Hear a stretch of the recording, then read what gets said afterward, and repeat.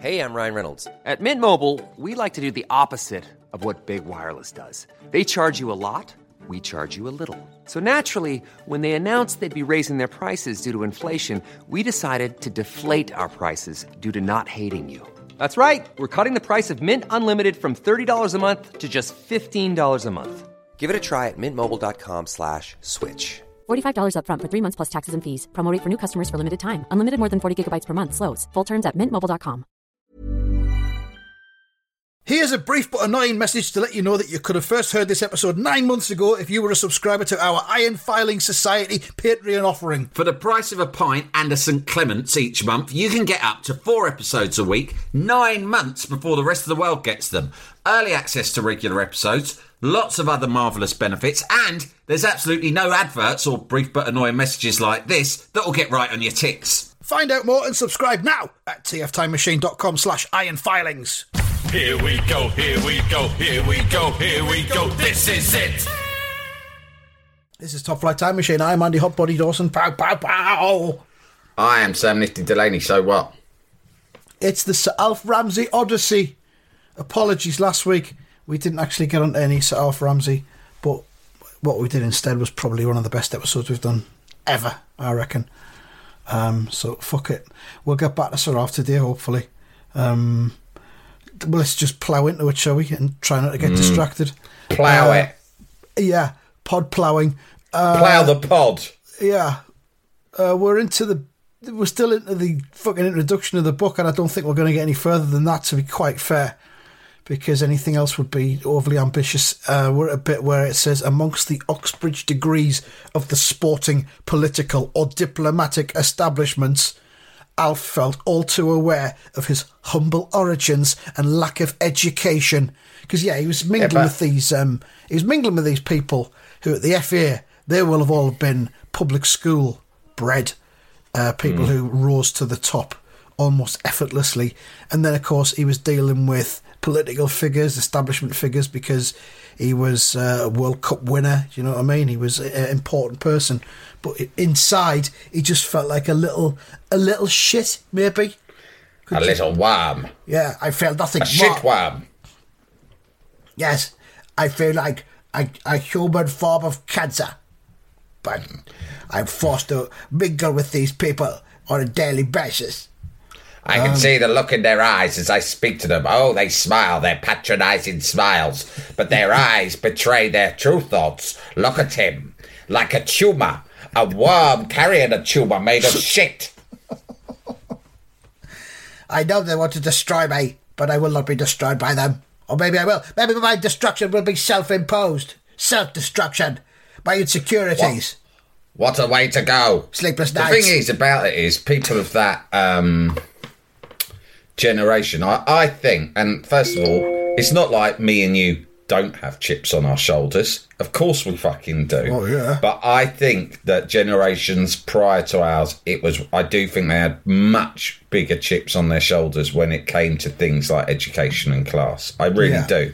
Yeah. I think I look at my dad and his siblings, and I can't get my fucking head around the degree to which, you know, they sort of were falling over themselves to be more, how can I put it, hoity-toity than their roots, to disguise their background.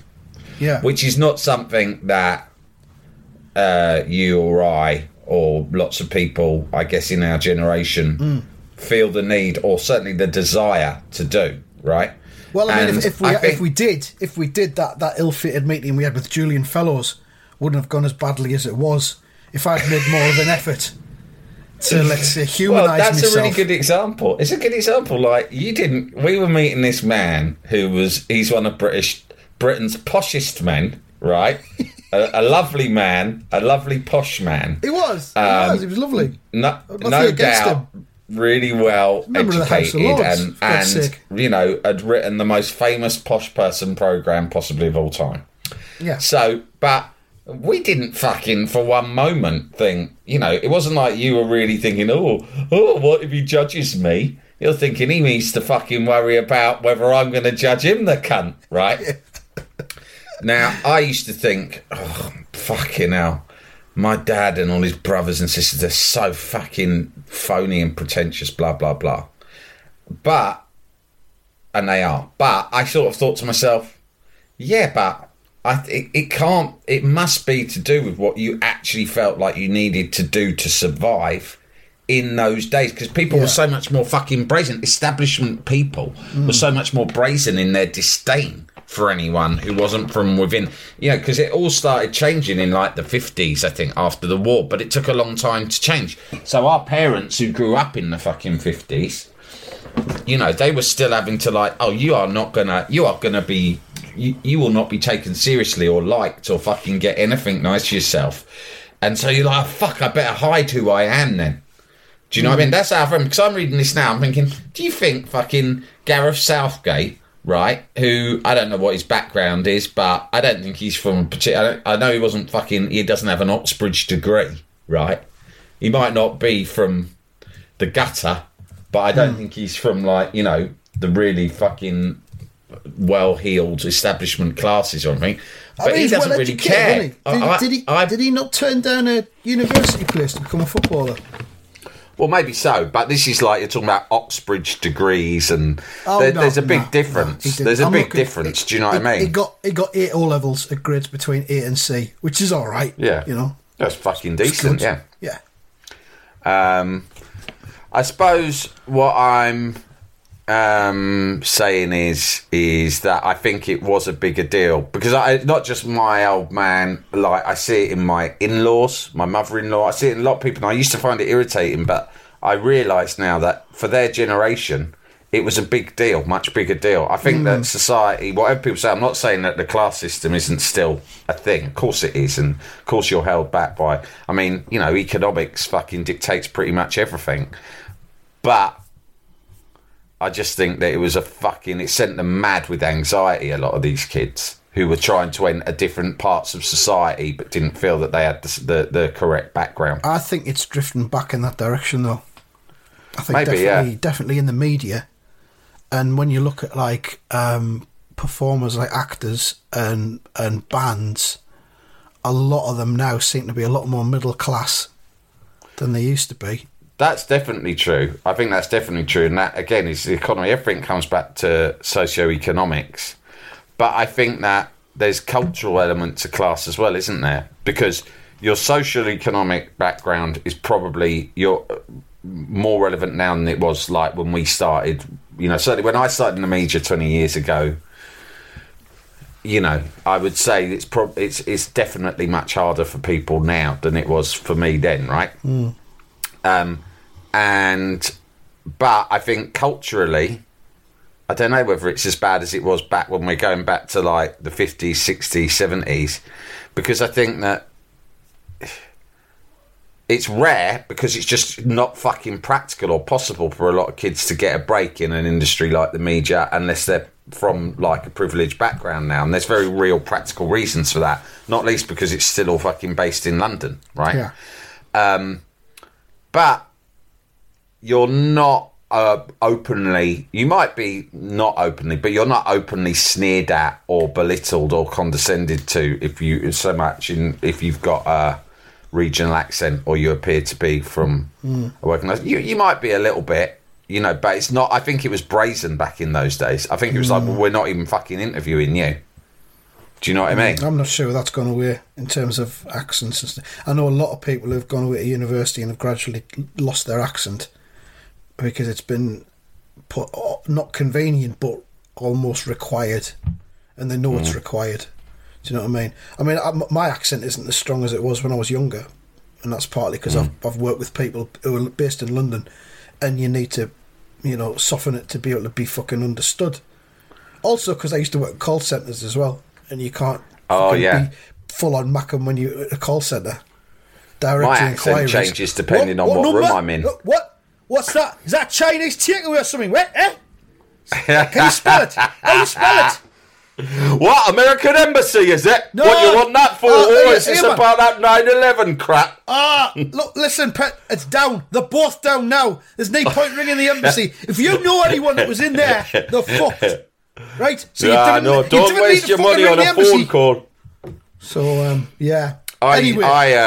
My accent is chameleon-like. I think I've told you before that my wife knows who I'm on the phone to, even from quite a long distance, depending on how London voice. My accent sounds. And for instance, I forgot to talk about this on the show, but I did make a recent appearance on Radio 4 on Front Row again, mate, which, as you know, is like, for me, the ultimate. Yeah, you'll drop everything for that, won't you? Yeah. They asked me to go on to.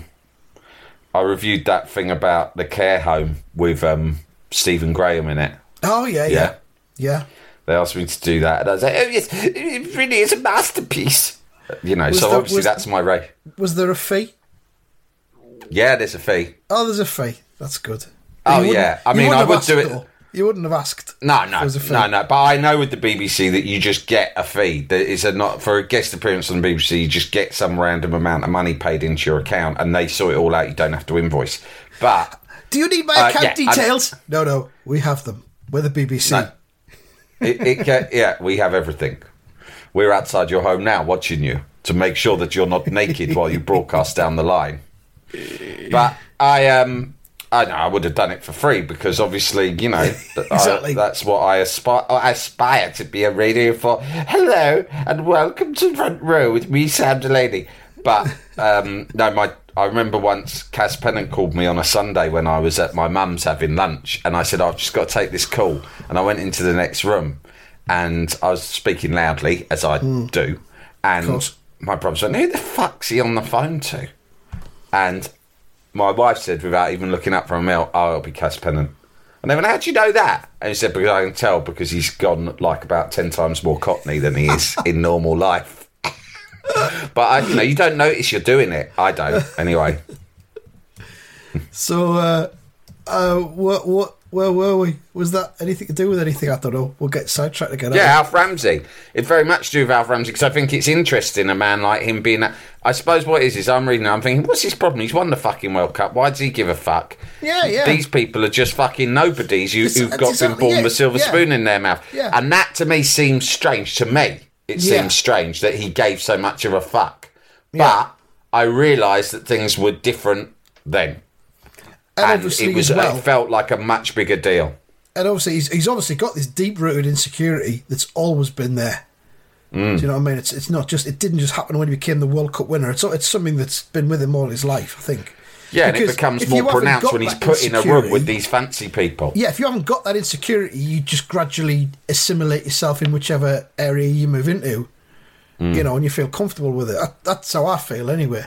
That's how I felt with Julian Fellows. I thought, well, I've met, I've you said, you were like, I've met Maharajas, princes, I've met them all, mate. Yeah. Sultans, I've met them all, so I'm not going to shit myself when I'm in a room with fucking Mr. Downton Abbey. Which I've never even watched. Probably wouldn't even like. I never even watched your show. Yeah. I've heard it's shite. I'm working class, you see. It's not for me. If you've written Venas I like Bullseye, mainly. And my soaps. So is Bingo a telly programme? Or is that theatre? Yeah, well, I like Bingo as well. Born into a poor rural Essex family, Alf left school at 14 and took his first job as a delivery boy for the Dagenham Co-op. So, I mean, there you go. Do you know what I mean? It says he devised a number of strategies. One was to erect a social barrier against the world. I will erect a social barrier against the world. Against the entire world. It says he erected a social barrier against the world, avoiding all forms of intimacy, even with Mrs. Ramsey. We used to make love through a muslin sheet. No exchange, no potential contamination or exchange of microscopic bacterium. Avoided all forms of intimacy. This is why he could appear so aloof, even downright rude. From his earliest days as a professional, he was reluctant to open up to anyone. So there you are. It was there all the way through his life. He's fucked in the head, basically. His distance. I'm bonkers in the nut, and I don't care who knows it. It's society that's made me this way. I'm unpredictable, so stay a close distance away. I could crack at any time. I invented social distancing long before this COVID bullshit. 2 metres apart. That's the Ramsay rule. I even said it to the Queen when she gave me my fucking knighthood. 2 metres apart, ma'am, or suffer the consequences. 2 metres apart and a muslin cloth around the head. I said, you take one step nearer and I'll take that sword off you and ram it up your ass. You've been warned. Our courtiers didn't take kindly to that. But then they had won the World Cup and I had. That's why I'm here, you cunts. Yeah, it says this is why he could often appear aloof, even downright rude. From his earliest days as a professional, he was reluctant to open to anyone. This distance might have been invaluable in retaining his authority as a manager, but it also prohibited the formation of close friendships. Oh, that's sad, isn't it? I have no close friendships, which is very sad for me. Sometimes I would like to have someone who I could play games with, chat to, share intimacies, but no, it was never to be. I toyed with the idea of getting a parakeet, but I found the bright colours unpredictable. In the end, I painted a face onto a football. The football that Jeff Hurst scored his legendary goal that never was with. I called him Spencer, and we became close friends. I told him many things about myself. One night we kissed, but we never spoke of that again. I placed him on a plinth on a shelf at head height. We would have many long conversations where I would remain standing the whole time.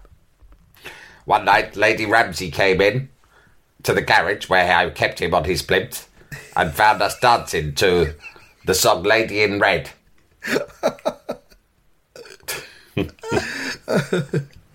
I would always have a conversation with him standing up. I find it impossible to have a relaxed conversation while seated. I need to be on the move at all times, in case I need to escape.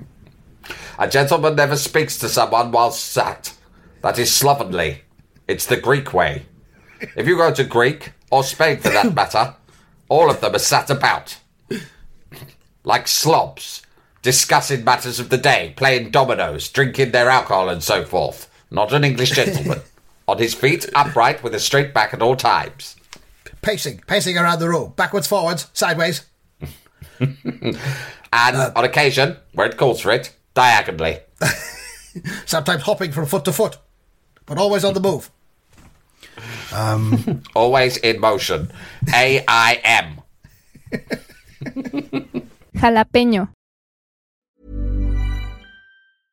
How would you like to look 5 years younger? In a clinical study, people that had volume added with Juvederm Voluma XC in the cheeks perceived themselves as looking 5 years younger at 6 months after treatment. Look younger, feel like you. Add volume for lift and contour in the cheeks with Juvederm Voluma XC. Reverse signs of aging by adding volume to smooth laugh lines with Juvederm Volure XC. For important safety information and to find a licensed specialist, visit Juvederm.com. That's JUVEDERM.com. Not for people with severe allergic reactions, allergies to lidocaine, or the proteins used in Juvederm. Common side effects include injection site redness, swelling, pain, tenderness, firmness, lumps, bumps, bruising, discoloration, or itching. There's a risk of unintentional injection into a blood vessel, which can cause vision abnormalities, blindness, stroke, temporary scabs, or scarring. Talk to a licensed specialist to find out if it's right for you.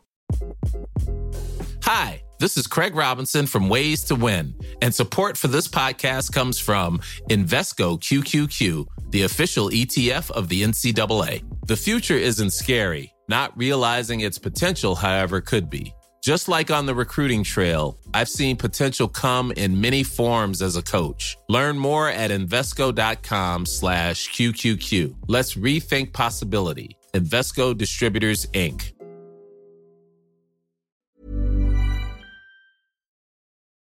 Jalapeño.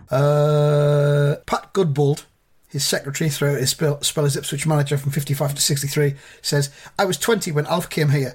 My first impression was he was a shy man. I think that right up to his death, he was a very shy man. You could not get to know him. Shy. Very shy. Don't look at me. Stop it. You're making me giggle. Stop it now. I think that right up to his death, he was a very shy man. You could not get to know him. He was a good man to work for, but I can honestly say that I never got to know him. Pat Godbold. She never got to know me. I say that for nothing. So I've got. She would have liked to get to know me. Yes. She was always giving me the eye. It was disgusting. Yes. But no. She would come in wearing low-cut dresses. I knew what she was after. And Tried she would to have talk got it as me, well. a siren. She would have got it as well if I didn't have Spencer to confide in back in the garage. Spencer, there is a siren at my workplace trying to tempt me with her painted face and low-cut dresses. What should I do? His silence spoke volumes. We kissed.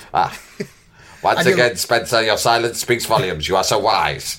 Spencer and I I kissed. don't know what I should do without you in my life. What else? You know that how he's shy? You know, I've been watching the the Sopranos recently, and a character who I'd forgotten how much I loved is the character of Bobby Bacala, who starts off as the sort of assistant to Junior, and then later in the show ends up marrying Janice. Yes. And he's brilliant. He's the one who now does a podcast with Christopher about the Sopranos. They're making it into a book as well. I think they've just transcribed all the podcasts. That's an idea, transcribing podcasts and putting a book out. Sounds nice. We've got that. We've got to log into one of them transcription things now as well. Just get fucking Result Spot to do it. There you go. There's a few typos, but people won't mind that. Transcription complete. 4,000 million words. There you go. Publish that, you cunt. Now, Shall there I are send 4 it to million Hodder and words, Staunton? but there are no paragraph breaks. No, sorry, that would cost you extra. We'd have to get someone in to do the paragraph breaks. But there's a great bit in it recently where he takes Junior to the doctors and they're talking about his cancer, and Junior's like asking questions. When they leave, he goes mental. He's always telling Bobby Bacala off because he's a sort of a timid presence, and he tells him off because he goes, "Fuck's sake, it says for you to bring another adult with you to ask questions because you might be too stressed to ask questions straight. You didn't say a fucking word the whole time we were in there." And Bobby Bacala, who's this enormous, I mean, he's like twice as big as Tony Soprano, isn't he? Yeah. He just goes to him, he shrugs and he goes, "Junior, shyness is a curse." It's one of my favourite lines in The Sopranos because it's just so funny that there's this fucking New Jersey mafioso enforcer who comes out of a line like shyness is a curse. Love it. I went to see Many Saints of Newark yesterday. Oh yeah, underwhelming. Disappointing. Underwhelming. Disappointing. Yeah, I've had that vibe from the things I've read. There's not been much talk about it or publicity, and I that raised my suspicions. So I thought, what you're talking about here is the most popular television program of all time. Yeah. And after however many years it's been away for, it's now a prequel movie. This is the sort of shit in the Star Wars universe people fucking lose their fucking shit over it. And it's been very low key. And I started to think there must be a reason for that. It must be that it's not very good, and the studio are kind of trying to. Yeah, I think a lot of people are like kind of going to see it and then just not talking about it because they don't want to be. But it was like it hasn't got any of the humour or the heart.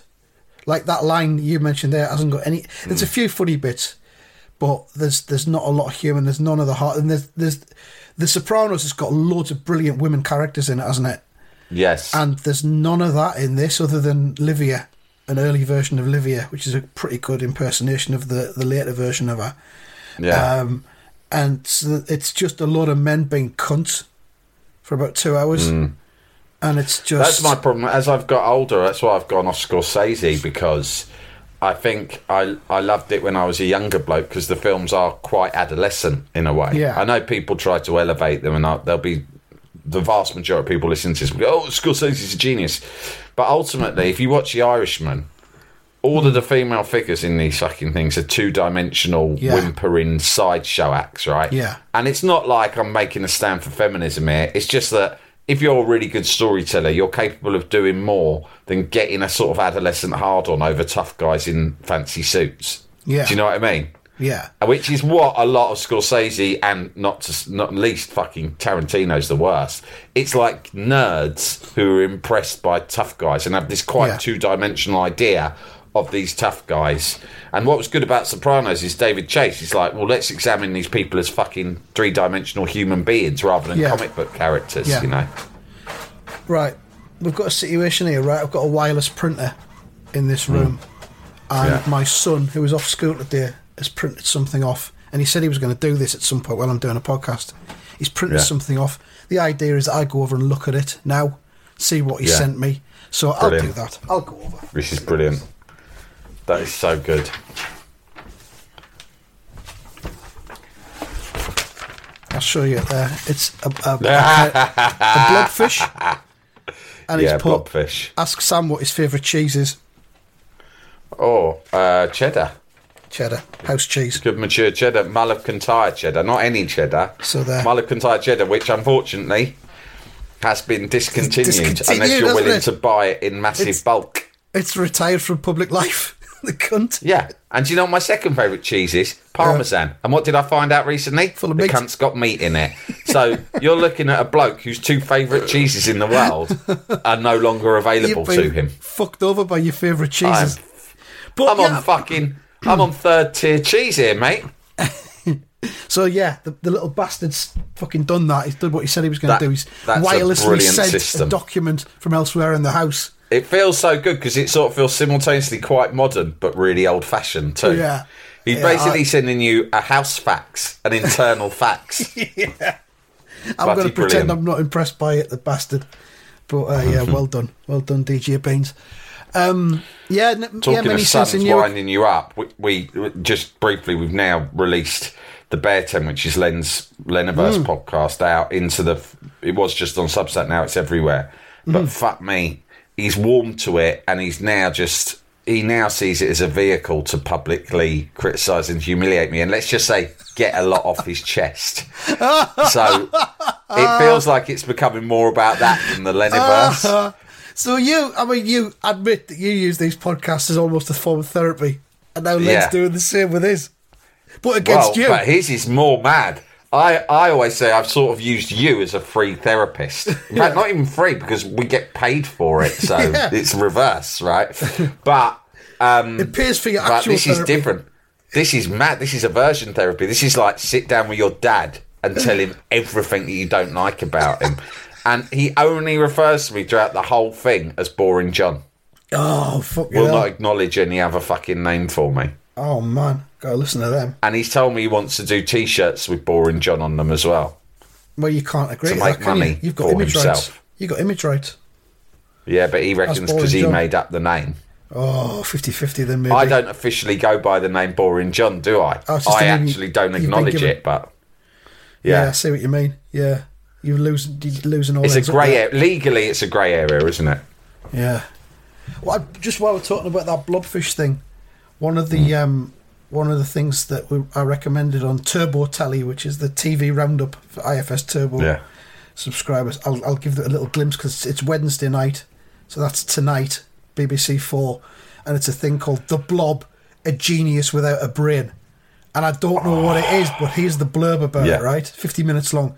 Documentary about leading scientists' investigations into the properties of a 1 billion-year-old single-cell organism that might challenge our concept of intelligent life. I don't know what that means, but I'm watching it. Yeah, that's getting watched. Blob. That's better than Downton Abbey, surely. Yeah, genius Blob.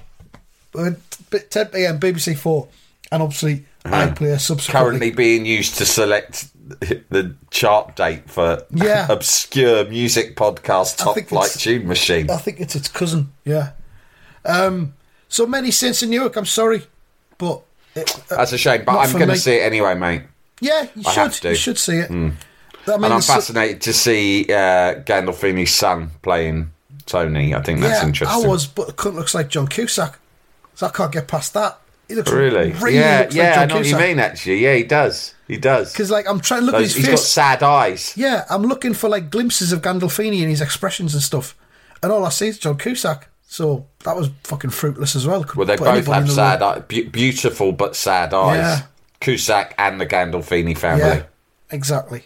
So just quick, have I ever told, and I don't know whether... I'm definitely not going to do it now, I promise you that, because it's a long story, but it's up there in the best I've ever heard.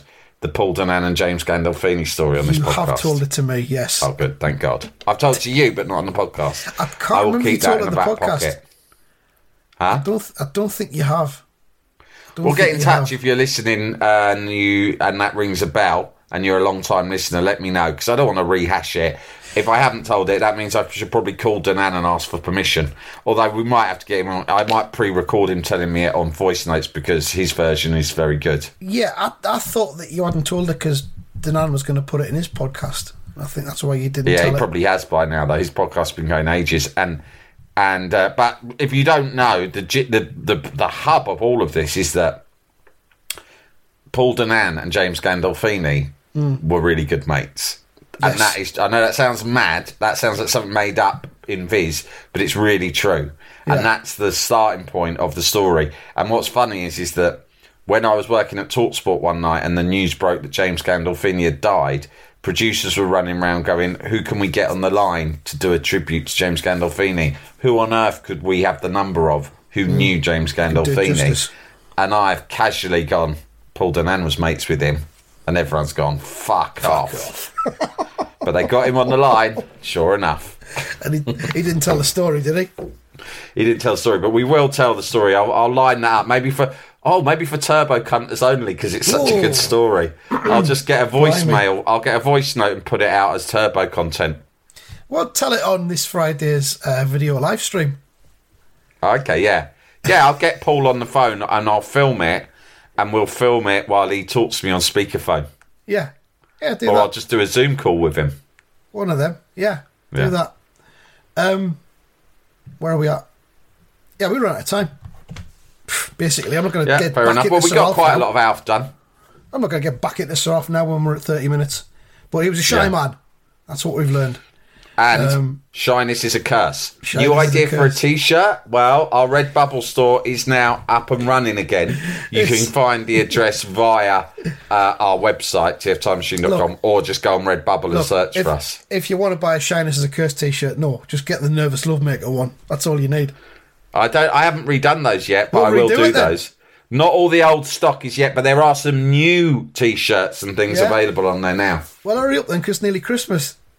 I don't know. They're all on there, and I'll be doing some major promo for it tonight. All right. Okay, that's it. Thanks, everybody, for us listening to us fucking whittering on for half an hour. Back again, more Sir Alf next week, probably. Ta-ra! Thanks a lot, lesbians.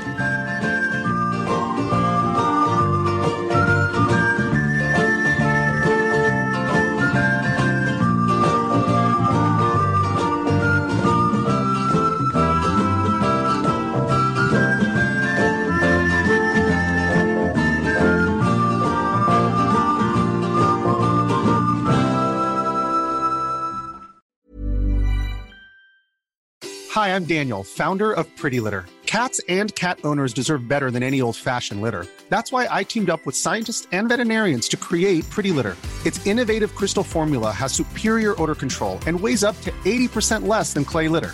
Pretty Litter even monitors health by changing colors to help detect early signs of potential illness. It's the world's smartest kitty litter. Go to prettylitter.com and use code ACAST for 20% off your first order and a free cat toy. Terms and conditions apply. See site for details.